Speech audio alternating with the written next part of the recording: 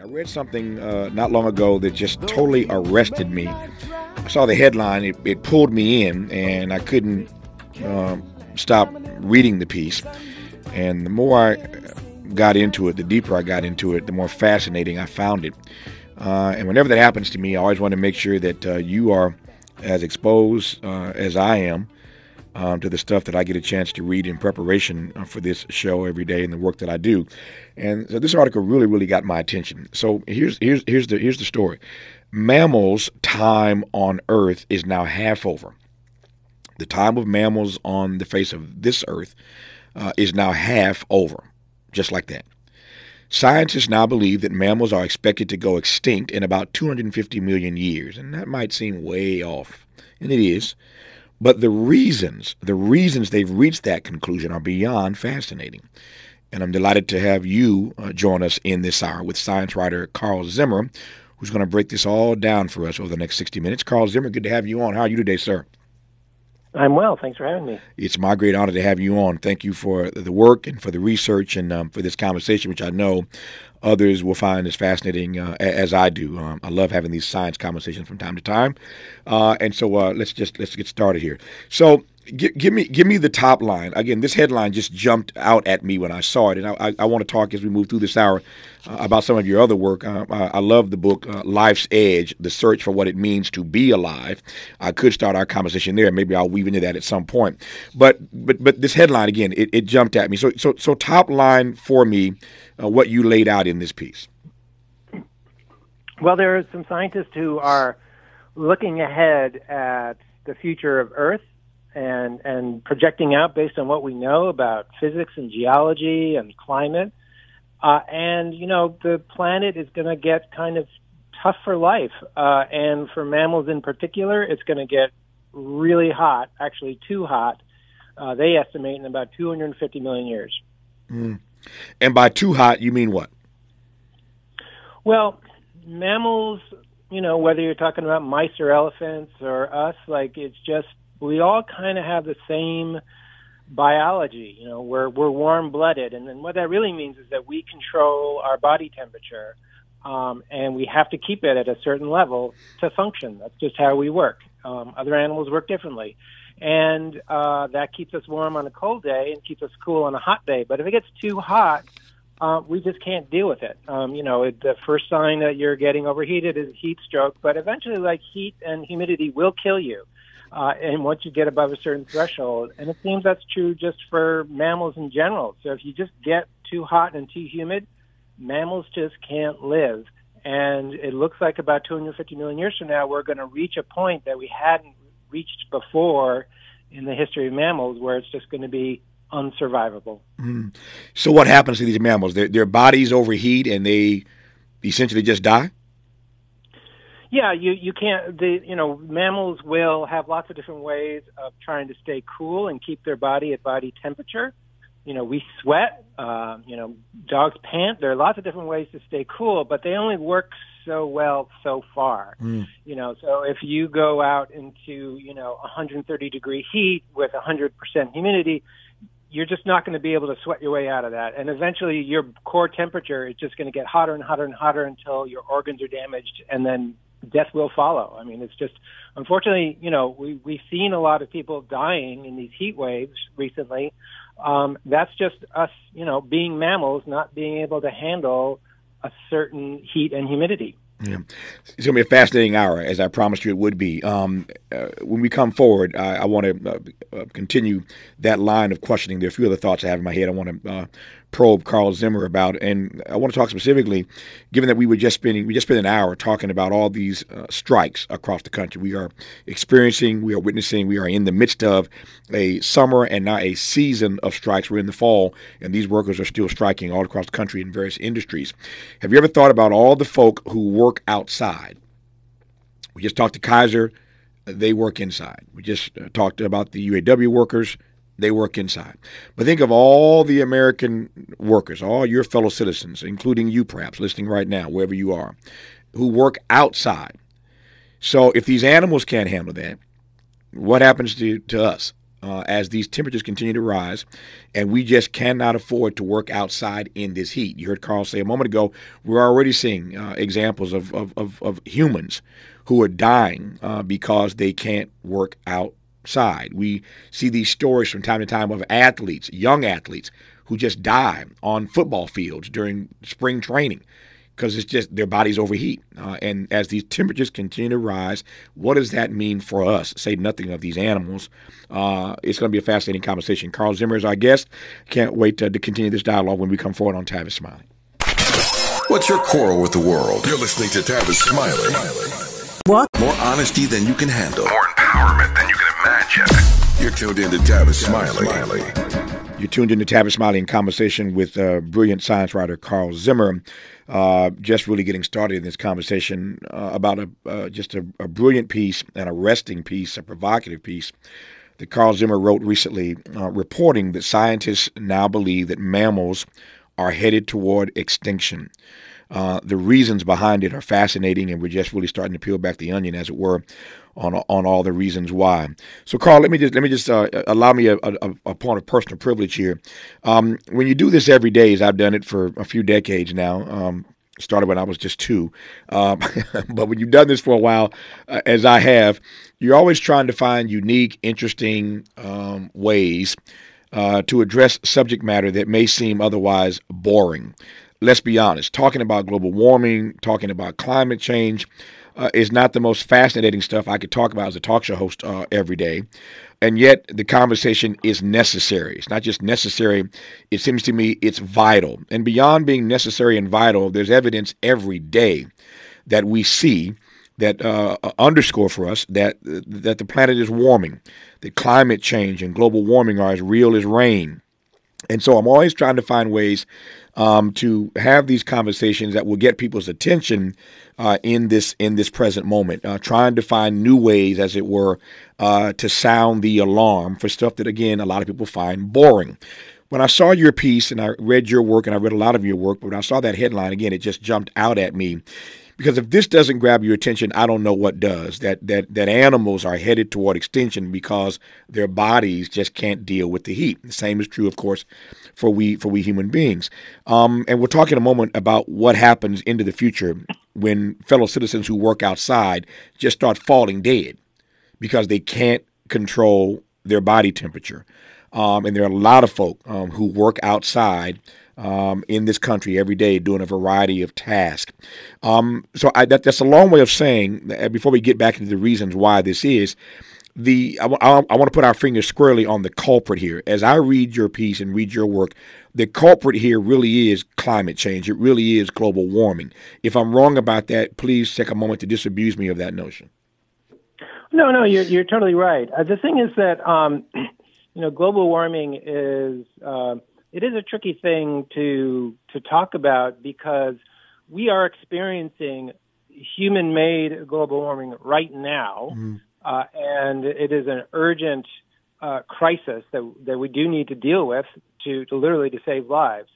At the same time, Earth has a climate where global warming is just part of how it works, and it's been that way since the Earth formed. The fact that we have, liquid water on we have oceans and lakes and so on, as opposed to ice. Well, that's partly because of global warming. In other words, our atmosphere naturally has heat-trapping gases like carbon dioxide and other gases. So our planet, even before we showed up, was warmer than it would have been without an atmosphere. So, global warming is nothing new. But, when you come into a system like that and you say, like, okay, all right, let's turn the knobs way over to the right, like you're going to get into trouble. And so it's important, when people sometimes hear me talk about, climate change that happened, 2 million years ago, they're like, see, no one was driving cars then, so somehow it doesn't matter what's happening now. And I'm saying, no, this shows you that when you do this, when you turn these knobs, naturally or artificially, something's going to happen. And something is happening right now. Hmm. Tell me about how you view this issue, these issues that we're discussing now, in the political realm. You mentioned a moment ago that global warming is a part of what it means to live on planet Earth. One could take that, indeed, many Republicans, many conservatives do. Take that to say, so that's just part of the nature of living on this planet. But we're not going to lose our minds over climate change or intense global warming. We're not buying the argument that it's man-made. It is a part of what it means to live on a place called Earth. And so this has become the worst kind of political football. I don't mean to color the question too much for you. You write this stuff every day. But tell me how you see these issues, these vitally important issues, being, again, kicked around as political footballs. Right. I do. I have heard that line many times. Many times. I'm sure. From politicians. Yeah. And you're right. So that is definitely a kind of a rhetorical style. But what it leaves out is like, what kind of life are we talking about? Are we talking about, the life of, say, mouse-like creatures 50 million years ago? Or are we talking about human beings in modern societies? How do we want to live? Do we want to be, living just at the bare edge with population crashes and starvation and famine and so on? Or do we want to actually, enjoy life?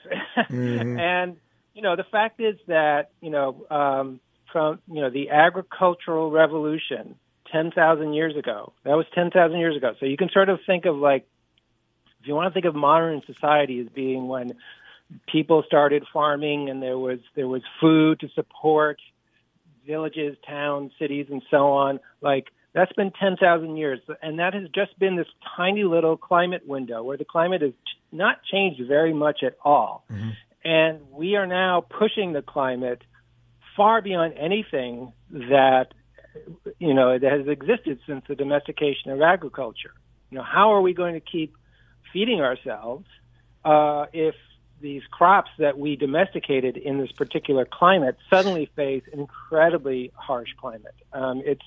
There are all these sorts of questions that you have to ask. And if you just say, oh, well, global warming is quote unquote natural, then you don't stop to think about these incredibly urgent questions. Mm-hmm. Yeah. When I read stories, and you've, again, written about all of these issues, when I read stories, for example, I see these headlines all the time, sadly, they just kind of scare me. Polar ice caps are melting. And you see these stories. The first thing that comes to my mind is this: you once it melts, you can't refreeze it. I mean, it's like it's melted. It's been that way for thousands of years, and now it's melted, and we just can't overnight sort of refreeze these polar ice caps. And so that's my way of asking whether or not, with all the talk about what we need to do, whether or not the combination of living on a planet where global warming is part of the process and the fact that this damage may be irreparable means there's not much that ultimately can be done. You buy that argument? I'm just pressing buttons here. No, I don't buy that argument. I have heard that too, and I think that is just trying to avoid taking responsibility for the situation we're in. I mean, scientists have been. Scientists have not. None of this should be coming as a surprise. What we're dealing with today. I mean, to show my age, I started working as a journalist at Discover magazine, like 1990, and right around then, one of the journalists there, Andy Revkin, did the first magazine cover story about global warming. Mm-hmm. And it just laid it out. It just laid it out. Like, this is how global warming works. This is what we're doing right now. And if we don't steer off on another course, this is what we can expect. What can we expect? Droughts, wildfires, flooding, like all the things we're dealing with right now. Mm-hmm. So for people at the time are like, oh, you're being hysterical. Oh, that's ridiculous. Oh, the scientists are making this up because they want to make it up. To then turn around and say like, oh, well, there's nothing we can do now because we didn't do anything the past 30 years. That's not responsible. Mm-hmm. There are lots of things that we can do now. We are not going to be able to, get back to sort of a pre-industrial level of temperature anytime soon. A lot of it is locked in, but, we can make it a lot worse if we just do business as usual. Oil companies are still spending hundreds of millions of dollars, just hunting around for more sources of oil. That oil is going to put carbon into the air. Like we are still on this course, and there are ways to reduce those emissions. There are ways to actually deal responsibly with the global warming that we ourselves have created. I want to talk about the oil. Now, I'm just making a note to myself. I'll put a pin in that. We'll come back to the oil piece in a moment here. But what got my attention about your piece, again, was the headline. I wanted to share this with the audience and let them read or learn what I learned reading your piece. So let me just circle back now to the article, again, that you wrote. Talking to all these scientists who now believe that mammals are expected to go extinct in about 250 million years because we aren't able to handle the heat. Take me back inside the article and just give me a bit more for those who haven't had a chance to read the actual piece. Sure. So the important thing to understand to get how they could say something as wild as this. I mean, who can look in the future 250 million years? Well, the thing is that there are changes that are happening today that have been happening since the birth of the solar system. So the sun, for example, was much fainter when the solar system formed. And it's been getting steadily brighter as it works through more of its hydrogen. Basically, it's burning and becoming brighter, essentially. And it's about 1% brighter about every 100 million years. We just know that. So we know going forward it's going to be brighter. And a brighter sun means a warmer climate, all things being equal. But like we were saying before, greenhouse gases. The planet produces greenhouse gases that come out of volcanoes. They come out of the soil. There are lots of ways that carbon dioxide and other gases get into the air. And if you have more of them in the air, they're going to trap more heat. If you have less of them, they're going to keep it cooler.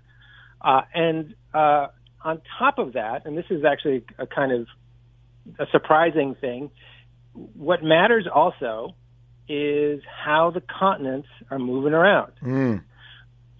So you in California, you're dealing with continental drift in a really, serious way because you're always worried about earthquakes. Like that. That's continental drift. So, about 200 million years ago, all the continents were bunched together in a supercontinent they called Pangaea, and it broke apart and slowly the continents moved to the present positions, and they're going to keep moving. And actually, geologists expect that about 250 million years from now, they're all going to bump back into each other and become another supercontinent. And it turns out that a supercontinent can actually have lots of effects on the climate.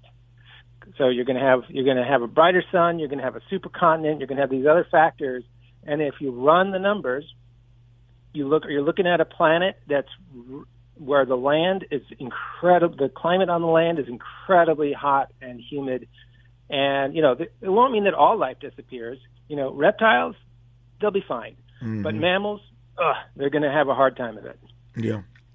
So given that we know, again, I'm circling back to the hour I just had before you came on, we were talking with these Kaiser Permanente workers who were on strike, and one of the persons in that conversation, Georgette Bradford, said to me that they've been talking to Kaiser for years because they knew the data told them years ago that they were approaching an era where there'd be a shortage of workers. We now know on this side of the pandemic, we have a shortage of nurses, we have a shortage of doctors, a shortage of folk in the healthcare industry. And so they are out on the picket line right now because Kaiser, according to them, haven't taken these concerns, haven't taken them seriously. And now there's a worker shortage and people are being overworked and underpaid and they're stressed, et cetera, et cetera. That's at the epicenter of why they are out on strike. And so we now know, based on what you just laid out, that these continents are going to merge back together again. The sun is getting hotter. It's going to be so hot outside that mammals can't survive. Since we know that's coming, and we already see the evidence of workers everyday people, as Sly Stone might say, who are literally starting to fall out dead because they're working outside even right now, and we haven't seen the worst yet. What ought we be thinking about Carl Zimmer? What should we be thinking about right now with regard to folk in this country who work outside?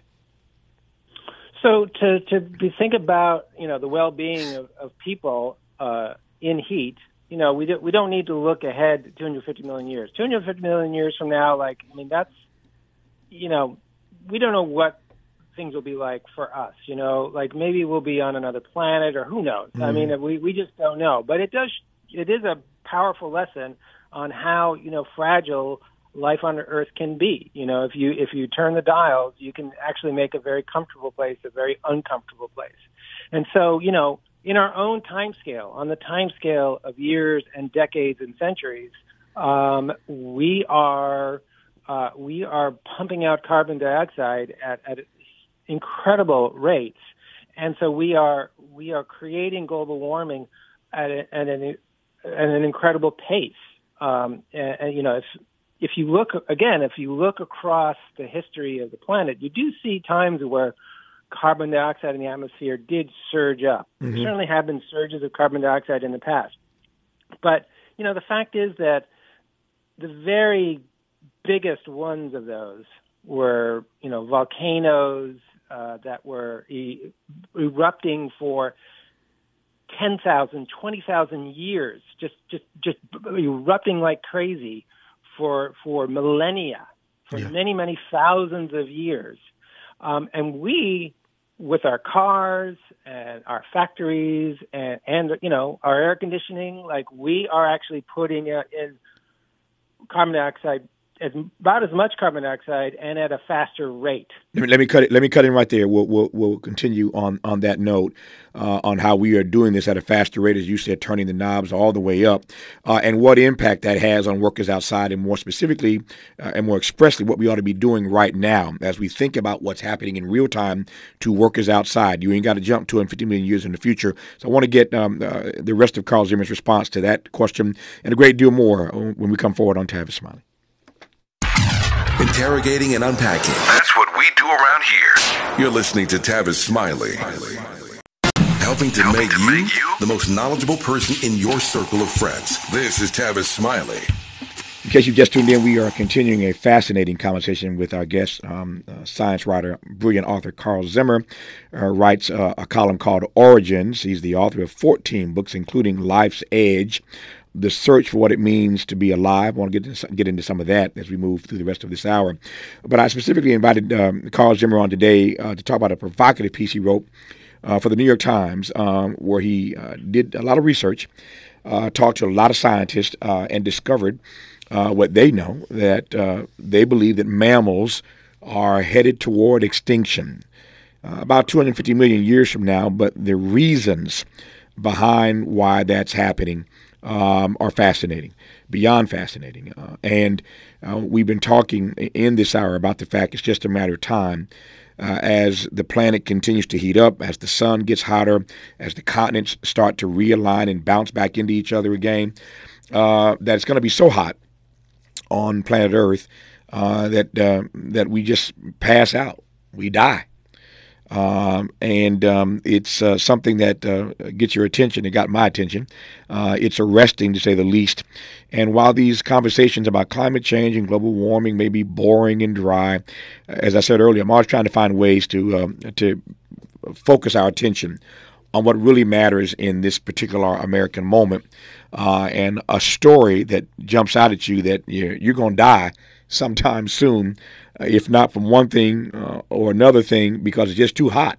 And particularly those who work outside, who can't bear it. Animals start dying and humans start dying because it's just so hot outside that we can no longer handle it. I was in New York last week or so, and my flight home got delayed in part because it was raining so hard in New York they shut the airports down. I couldn't get out.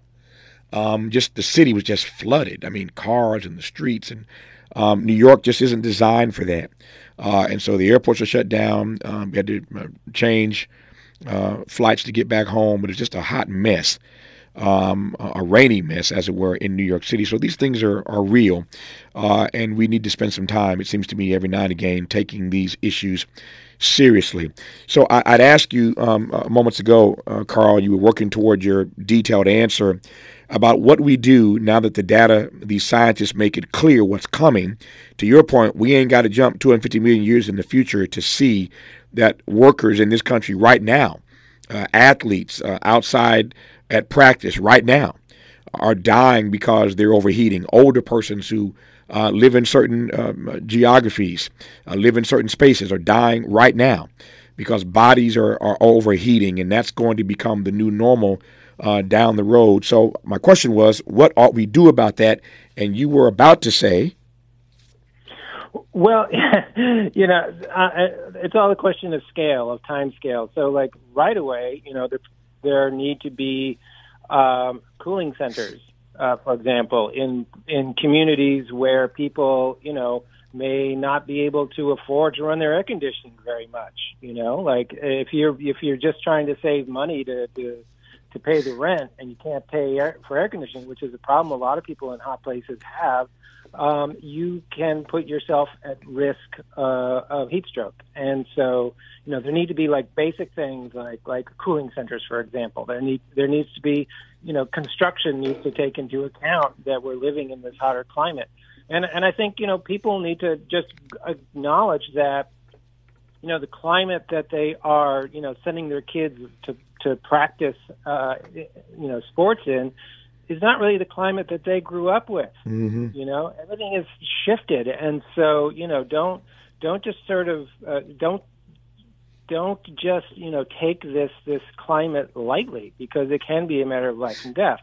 On a longer, looking forward, I mean, really in the next few decades, this problem is going to, can potentially get much more serious. Like we're talking about a few days where, it's really hot in Phoenix, say, mm-hmm. a few days out of the year, a few weeks.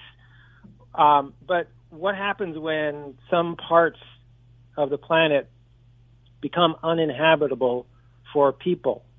That is not out of the realm of possibility. I'm not saying that all of the planet's going to be uninhabitable for people, mm-hmm. but there are countries right now where many, many millions of people live where they're going to, it's a question about whether they will be able to just survive there.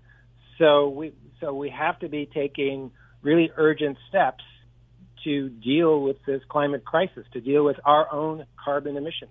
Yep. We're always having these conversations about, in places where there are war or famine or other issues, persons having to be on the move to other countries. And that always creates a conversation about whether or not they're going to let certain people in or not let certain people in. But there's always this sort of migrant movement. What I hear you saying is that in the years to come, it won't be about migrant movement. It'll be people moving away from spaces where they can't survive. To your point, we're talking about, a few days in Phoenix, or this year, a few weeks in Phoenix, where the temperature didn't seem to break 120. But imagine if that happens perennially, if every day for weeks and months on end, the temperature doesn't break in Phoenix. You're going to leave Phoenix at some point. At some point, you're going to leave there. And then Phoenix ends up being a wasteland, and you've got tumbleweed rolling down the street because nobody wants to live in Phoenix anymore or can survive in Phoenix anymore. And that, I take your point, and that's not strange or bizarre thinking to see that happening somewhere down the road. Let me pivot now to this issue that you raised earlier about oil. Every presidential election season, and God help us, we are in the midst of one right now, we get all these debates about America's dependence on oil. We've got to break America's dependence on oil. We hear that every 4 years from somebody on the campaign trail. You raised this issue earlier, and I'm wondering if you can unpack a bit more why that it has to be more than just a slogan. I say all the time that slogans aren't solutions, but we hear that slogan all the time. America must end its dependence on oil. Unpack that for me, Carl Zimmer. Well, the world needs to. Let me put it that way, because it's pretty simple.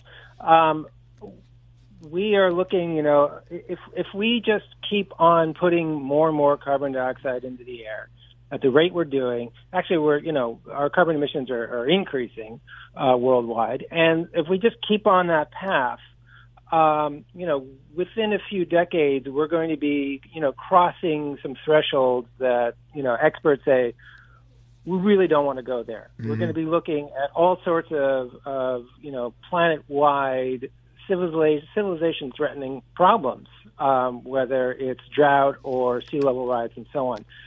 And so the thing is that when you say like, okay, how can we like not get to that scenario?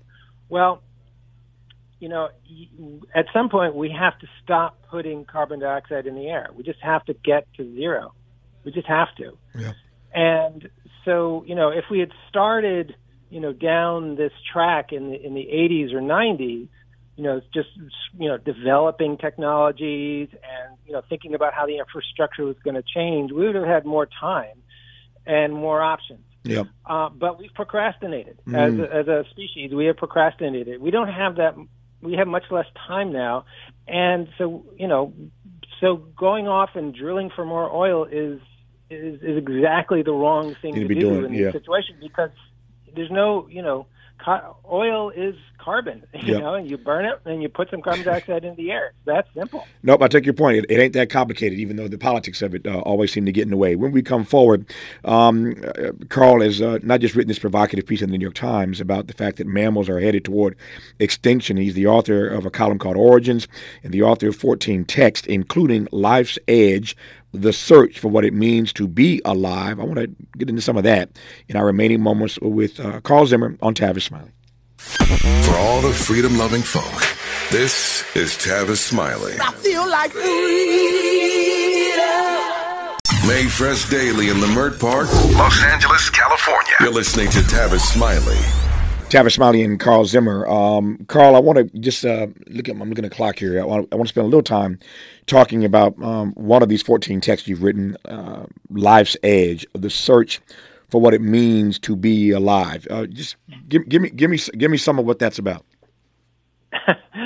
Well, when I'm not writing about how life might come to an end on Earth, I am just fascinated by life in general. Just life is endlessly fascinating to me in all its forms that we see around us.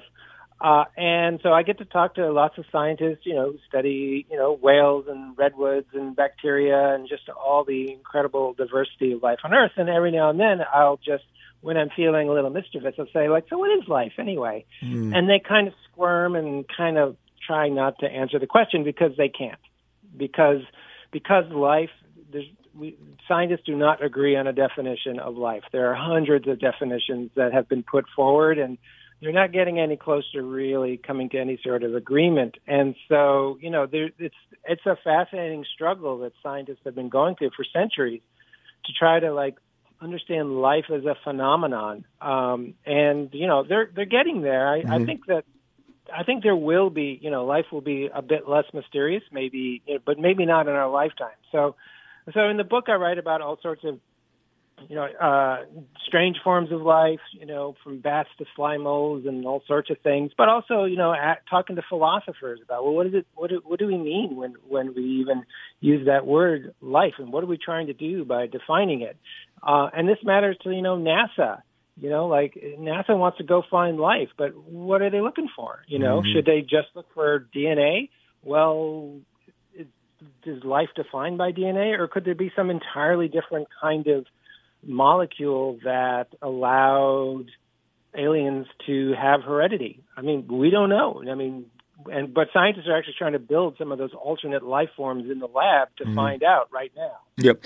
I'm curious. I'll ask this of Carl when we come forward in our remaining moments with him. I'm curious as to why it is so necessary, so important to have a definition of life, certainly as it relates to human beings. Life, in many respects, is what each of us determine it to be. Don't mean to be too philosophical here, but why is it so important for scientists to put a definition on life? We'll close with that when we come forward on Tavis Smiley. From Leimert Park with love, this is Tavis Smiley. Let's get back to more of this rich dialogue with Tavis Smiley. So why is it so important to put a definition on that term, that word life, Carl Zimmer? Well, I think it's one of the biggest mysteries of science. It's a fascinating question in and of itself. But on a very personal level, like think about your own life. Think about those questions. When did it begin? When does it end? We define life and death legally. Having to do with our brains, basically. Brain death is death for us.